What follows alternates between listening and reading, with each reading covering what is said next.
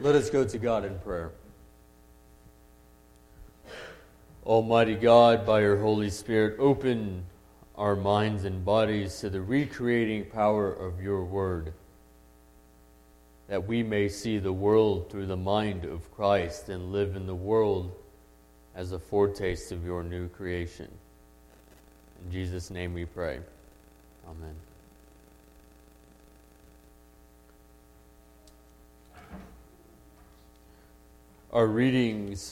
Our first reading from this morning comes from the book of Joshua, chapter 5, verses 9 through 12.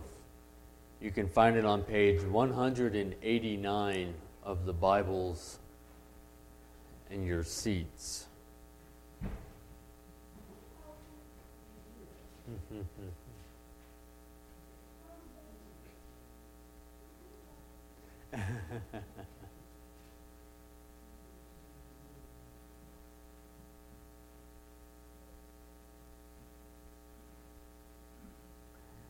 Let us listen for what the Spirit has to say to the church.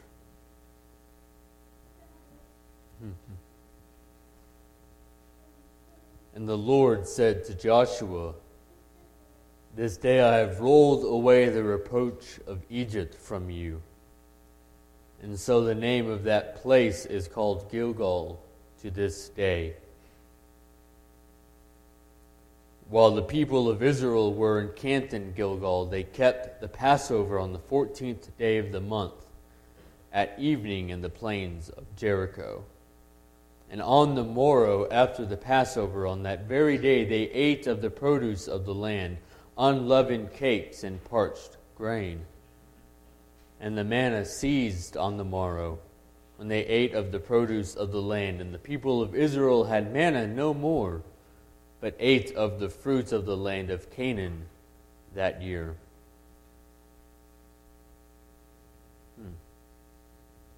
Our second reading comes from the Gospel according to Luke. You can find it on page 908.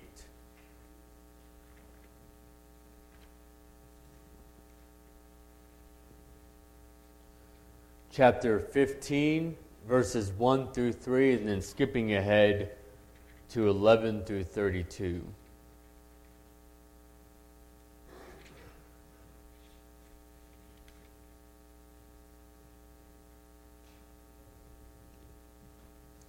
Listen for what the Spirit has to say to the church.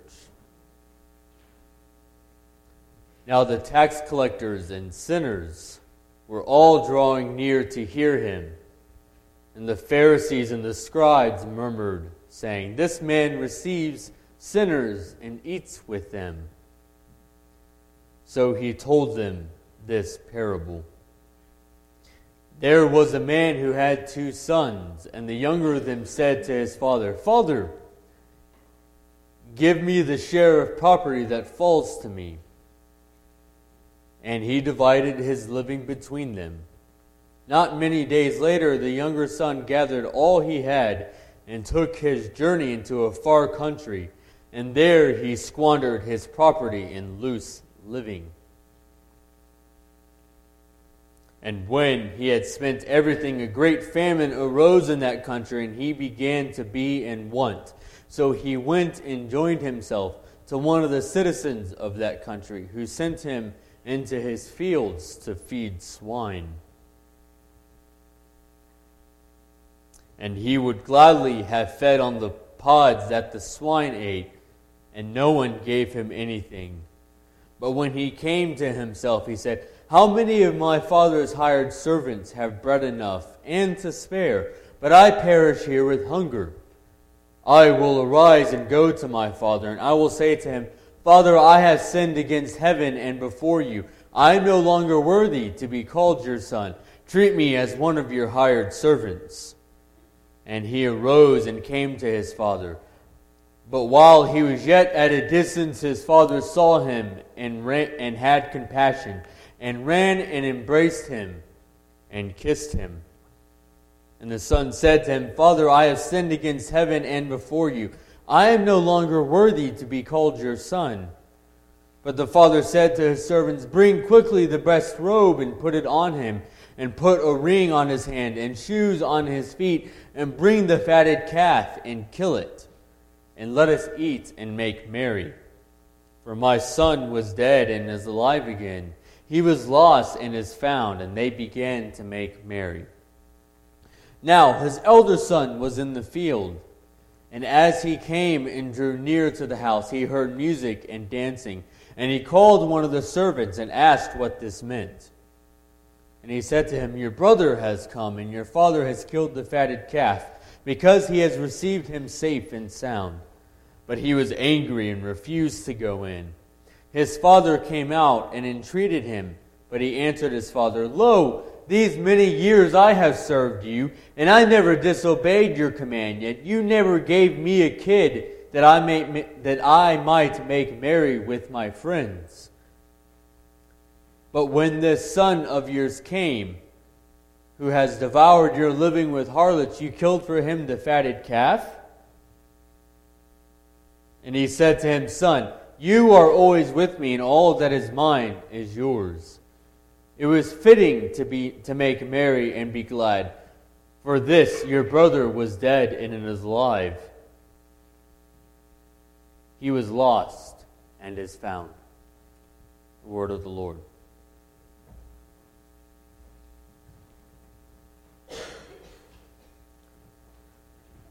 Let us go to God in prayer once more. Lord, may the words of my mouth and the meditations of our hearts be pleasing to you, O Lord, our Savior, our rock, and our salvation. Amen. I was tempted to not preach this morning's gospel passage. I'm sometimes reluctant to preach on passages that are terribly familiar to us. The prodigal son is a story that many learn in Sunday school. It's a story that has become part of our cultural lexicon. One need only mention the title, and we know what we're referring to. The story of the prodigal son, depending on the context, is shorthand for youthful mistakes, for abundant grace, for unending love, or for the realization of mistakes made. I shy away from such familiar stories because I often wonder, what can I add to something that has been commented on so much already? In what way could I possibly make this familiar story new and exciting? And then I realized I don't always have to make the old seem new again. I don't have to always turn that familiar story on its head. Sometimes the traditional interpretation is just what we need. Sometimes we don't have to subvert expectations. Maybe we just need to be reminded of what we should already know. With that said, I will share this one tidbit that I did learn in researching this. I had always assumed that the word prodigal meant one who has gone away and returned. I looked it up. That's not what it means. Prodigal means one who is wasteful. Prodigal means one who spends too freely. So the prodigal son in that title is not the one who went away and came back. It is the one who squandered his wealth. Just an interesting tidbit. Jesus, in this morning's gospel reading, as happens frequently, has upset the establishment because he has welcomed sinners and ate with them. It's almost as if these teachers who had spent their entire lives debating the finer points of the law of Moses and making sure they lived their lives in a morally upright way have forgotten that God loves sinners too. It's almost like they forgot that the ones who need to be saved are the ones who are lost. You don't go to the doctor just to say hi. You go to the doctor when you're not feeling well. In their own arrogance and in their own ego, they've forgotten that. And so they grumble against Jesus, who has the audacity to seek out and tend to the lost sheep of Israel.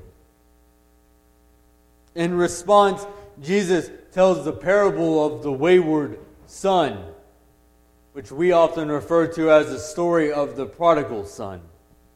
It's a story that should be familiar by now to many of us, particularly those of us who grew up going to church. For those of us who didn't, here's a quick summary. A younger son, impatient and tired of working for his father, asks his father for his share of the family inheritance. Presumably insulted, the father gives him his inheritance anyway. And the son goes off to what seems like an ancient Las Vegas of some sort. And he blows all of his money on this and that. Broke and destitute, he finds himself working at a hog farm in this far-off Las Vegas, a job that is especially demeaning for a Jewish man, for whom pigs are thought to be unclean. He realizes that the pigs eat better than he does. He remembers that his servants eat better. His father's servants eat better than he does. And so he resolves that he will return to his father not as a son, but as a servant. Now, rather than allow him to be a servant, the wayward son's father sees him from a distance and runs out to greet him. He slaughters a calf and has a party to celebrate his son's return. The older brother, angry that his delinquent brother is having a party thrown for him when he has had not even so much as a shindig, is confronted by his joyful father out in the field. You see, the older brother thought that the father was rewarding the wayward son for returning. But that's not what it was. The father is so overjoyed to have his son back that he can't contain himself. He can't help but dress his son in the finest clothing. He can't help give his son a new pair of shoes. He can't help but to give his son a fine ring. He can't help but to throw a party in celebration. So excited is he to have his son back. This parable is more than anything a story about the everlasting love of a father who's overjoyed to be reunited with his wayward son.